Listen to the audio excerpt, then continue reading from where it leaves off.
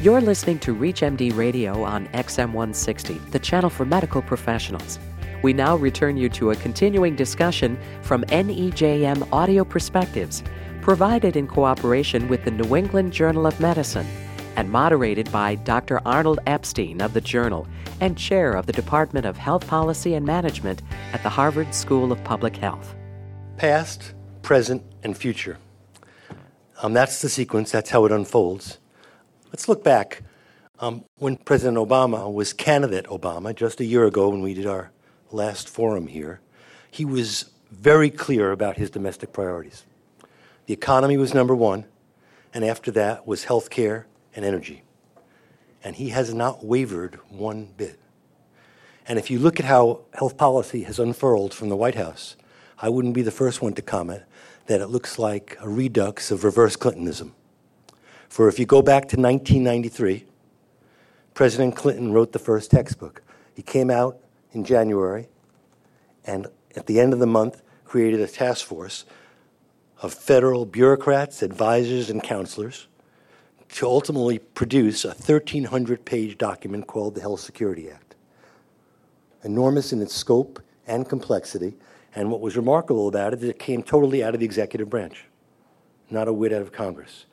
It took until September before it was even introduced to the populace, leave alone gone through the committees. And the president, to demonstrate his commitment to it, said with a typical Clintonian gesture, it will be universal coverage and not one bit less. And he appointed his wife to head the task force, putting the bill forth as an additional sign of his resolve, not to mention her own formidable ability. And despite that ability and his resolve, it did not work. And we did not get health reform last time. No legislation.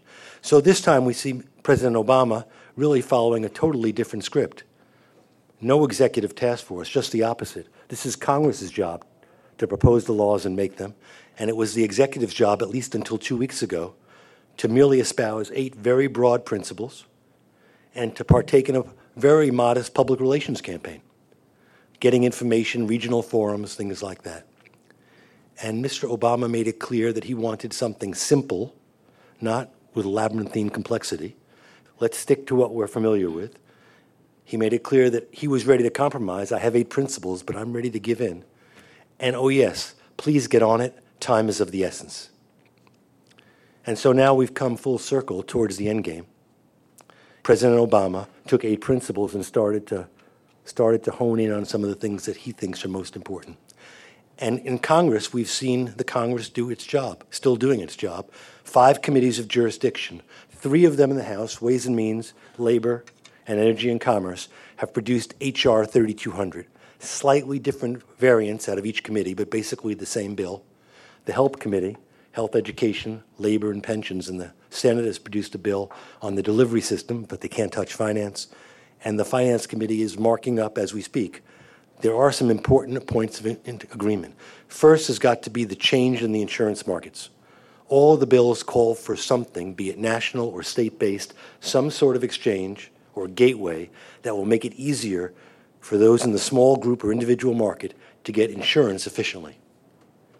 They also call for regulations of the health insurance industry, real changes such as guaranteed issue, guaranteed renewability, exclusion of pre-existing conditions, and limited risk rating. They call for expansion of the Medicaid program, not only expansion for women and children, which has been in there before, but for men and other categorical groups that we'll go through. There are 4 more provisions. There are individual mandates and employer mandates. That is to say, individuals will be required to purchase insurance or pay penalties, and employers of a certain size, it'll vary by bill, 25 or 50 members or a certain size payroll, will be required to purchase insurance or contribute towards it in another way. And then there'll be subsidies for individuals to help purchase insurance up to 400% of the poverty line, and for small employers who are willing to go out and buy insurance, there'll be tax credits. Those are the points of agreement, and yes, in the second decimal place, they all vary. And some of those variabilities are important about exactly how big the subsidies are and exactly how big the penalties are. But those are all places where I think the members agree and where I think we can get to yes. But there are some places where yes may elude us. Do we have a public plan? Is it state-based? Is it national? And especially in the details, how regulatory is it? What are the rules about competing and not competition? And how big are the subsidies that we're going to need? Tremendous difference in them. And where is the money going to come from to pay for those subsidies? How much of that money will come from Medicare cuts? How much of it will come from taxes on the elderly? How much of it will come from fees or taxes on health insurance firms that provide expensive policies? And what about the expansion of Medicaid? Are states ready for it? And is that expansion funded, or is it an unfunded mandate? And finally, as we try and move forward politically, it takes 60 votes, as everybody knows, for cloture. If they're not there, will we go towards reconciliation? All those are important questions, and they're exactly the sorts of questions that I'm hoping our panel focuses on as we move forward. Their charge has been to think about what's happened to date, to feel free to talk about what they like or what they don't like, what they think the opportunities are and the challenges are, and especially how they see this thing, whatever this thing is, playing out. Leading off will be Mark Pauly, who's the Bentheim Professor at the Wharton School in the University of Pennsylvania. He's formerly Executive Director of the Leonard Davis Institute at the University of Pennsylvania. He's certainly one of the country's most distinguished health economists. Mark, thank you for joining us. I understand there to be 4 goals of health reform as currently being discussed. That is to cover the uninsured, lower cost growth, improve quality, and only tax rich people. My judgment on that is that's impossible. That you cannot do all those 4 things, or you have to do something else. Something's got to go. I hate to say that, but I am following the advice of my econometrics professor in teaching forecasting, who said, when you forecast, always forecast what you don't want to have happen. Then either you'll be right or you'll be pleasantly surprised. So, but I actually do believe in my heart of hearts that the 4 goals I've outlined are not going to be able to be achieved. And so what I've asked myself is, supposing that I'm right and that that's true, there will be buyer's remorse if we do get something passed, and I believe we will get something passed, something that we'll call health reform. And if that's so, then what are the flashpoints for this buyer's remorse? They are also, of course, feeding back a bit into what should be put into the plan in the first place, perhaps to avoid buyer's remorse. Okay, so the first thing I wanted to comment on as a flashpoint is the employer mandate. I might as well be outspoken here and say I think we need to lose the employer mandate. I think it's a really bad idea for 2 reasons. Probably there's more, but I'll just tell you about 2. One is it's terribly inequitable. If you think of the low-wage worker who's working at a small low-wage firm that would pay, and then the person would go to the exchange and get a generous subsidy, you have the worker with the identical skills working for a high-wage large firm. Kate's already given you the Economist Party line on this. We believe workers pay for their benefits. That low-wage worker working for the high-wage firm will not be receiving anything like the subsidy available to the other low-wage worker, and I just think that's both unjust and destabilizing. More importantly, though, despite what economists think, employers think they do pay the money for health benefits. They do think it comes out of profits. And they've been very quiet lately. I'm from a business school, so I can tell you why. Their attentions are otherwise occupied in trying to deal with the macroeconomic disturbance. But once they notice that they are probably first in line when this thing doesn't really work out to have to pay the tab, which I think is likely, then they will take notice and do something. And I think they may notice that even before passage, but certainly afterwards. And so rather than create unnecessary and inequitable opposition to what is fundamentally an important social goal, let's cover everybody in this country, or almost everybody, my view would be let's think of some other way of doing things other than an employer mandate. I have another way, which is what I call an employer-enforced individual mandate, which essentially says, I'll get to it in a minute, start with a just and wise individual mandate, but for those people who are workers, kind of give the employer first dibs on arranging the insurance that satisfies that mandate, and also give the employer the task of making sure, because the employer, after all, is processing the individual's payroll checks, that some money is going toward health insurance. The second point that I wanted to make that I think is a flashpoint is the individual mandate. I have long been in favor of an individual mandate since 1989. And I guess my simplistic view of this is don't mandate if you must exempt. In a way, this is sort of the ultimate touchstone. It only is comfortable to mandate coverage if the subsidies that are being provided are regarded as adequate and enough to make it care affordable.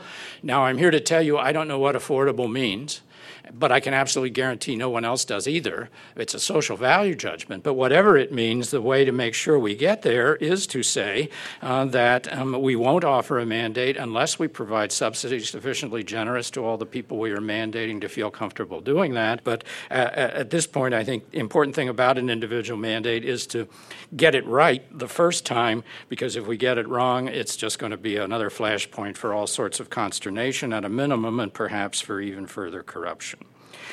The third thing, Kate had already mentioned a bit, the tax on high-cost plans.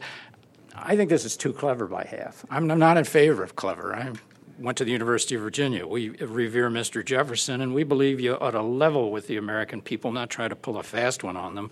And it really does make me upset if I know what we're trying to do here. Unions don't want to go out on a date with caps on caps on excluded benefits. So we've dressed that date up in the context of a tax on insurers, but nobody thinks the insurers will actually end up paying for it. I'd rather be straightforward on the grounds that everybody sees through this duplicity anyway. So if it actually should come to pass, it probably wouldn't be very stable. I don't think American people and voters are stupid. And we ought to do the right thing. And, of course, the virtue of capping the exclusion is you do get more equity out of that, in the sense that the exclusion, the value of the exclusion to low-wage people, if there might be some of them with very high-cost health plans, at least the penalty they would have to pay is quite small, whereas when you cap my high-cost health plan, I would be paying a lot more, and that seems to me to be the right thing to do. There are a lot of issues, of course, designing either a cap or a tax, some of them having to do with other reasons for variation in insurance cost. I believe where there's a will, there's a way. We can risk adjust these things. We can geography adjust these things if we want. But I guess, at least my view is the universal health economist favored of something to do, both to raise money to improve equity and to bend the healthcare spending growth curve, is to do something about untaxed, tax-exempt employee benefits. So if we don't do anything else, we ought to at least do that one. Fourth point, community rating. There is an issue here. What we want to avoid is what's called in term of art is reclassification risk. You are at the moment a healthy, robust, magnificent physical specimen. But you still could get sick, so you'll want to have health insurance. So that's one thing you want to protect yourself against, and people who have insurance are protected against that. But for a lot of people, there's another thing that could happen, which is not only do you get sick this year, and you'll have to pay those healthcare costs, but you become a high risk for the rest of your life, or at least for a long period of time. And if you're in the wrong place at the wrong time, that could result in you having to pay higher health insurance premiums for the rest of your life. So that's what we want to avoid. But using community rating to do it is the dumbest possible way to do a good thing that I can think of. And the primary reason is community rating, in effect, is not risk pooling, it's risk transfer, and it achieves its purposes by imposing an excise tax on the health insurance of low-risk people to pay for the subsidy, an appropriate subsidy for the health insurance of high-risk people. We know excise taxes are a bad idea, and in fact, as some of my research has shown, if you do tax the low-risk people, they'll drop coverage if they can. So you actually make the problem of the uninsured worse. But there are much better ways. The obvious one is a high-risk pool, of course, ideally funded by equitable and efficient general revenue taxes. An even better idea is what's called guaranteed renewability at class averages, which basically says when you buy insurance while you're healthy, pay two premiums. One premium goes to cover your costs this year. The other goes to an insurance, which in effect will pay the difference between the low-risk premium and the high-risk premium until you go on Medicare. And my final point has to do with Medicare. which somehow seems more important to me than it used to. But I am somewhat ashamed of my demographic, but I'm going to say what we're supposed to say: keep your hands off my Medicare. And the main point is, as the president said, he anticipates funding most of the cost of coverage for the uninsured out of Medicare. We just don't want that to happen, but we can't be spending that money twice. We can't use it to cover today's uninsured and at the same time have it available to improve the very dire fiscal fortunes of Medicare. So those are my 5 comments. I think these are all places where we need to pay some attention, where especially we need to pay attention to a scenario in which we're going to have to revisit them. I very much agree with Hank on that. Massachusetts is a state that went to universal coverage, but there were more than a dozen states that started on the way to universal coverage and never got there, even if they passed legislation. So there are a lot of slips between cup and lip here, and we want to make sure that the number of slips here is minimized. And I guess for a public plan, I guess my view on that is, let's say we have a public plan. Thank you.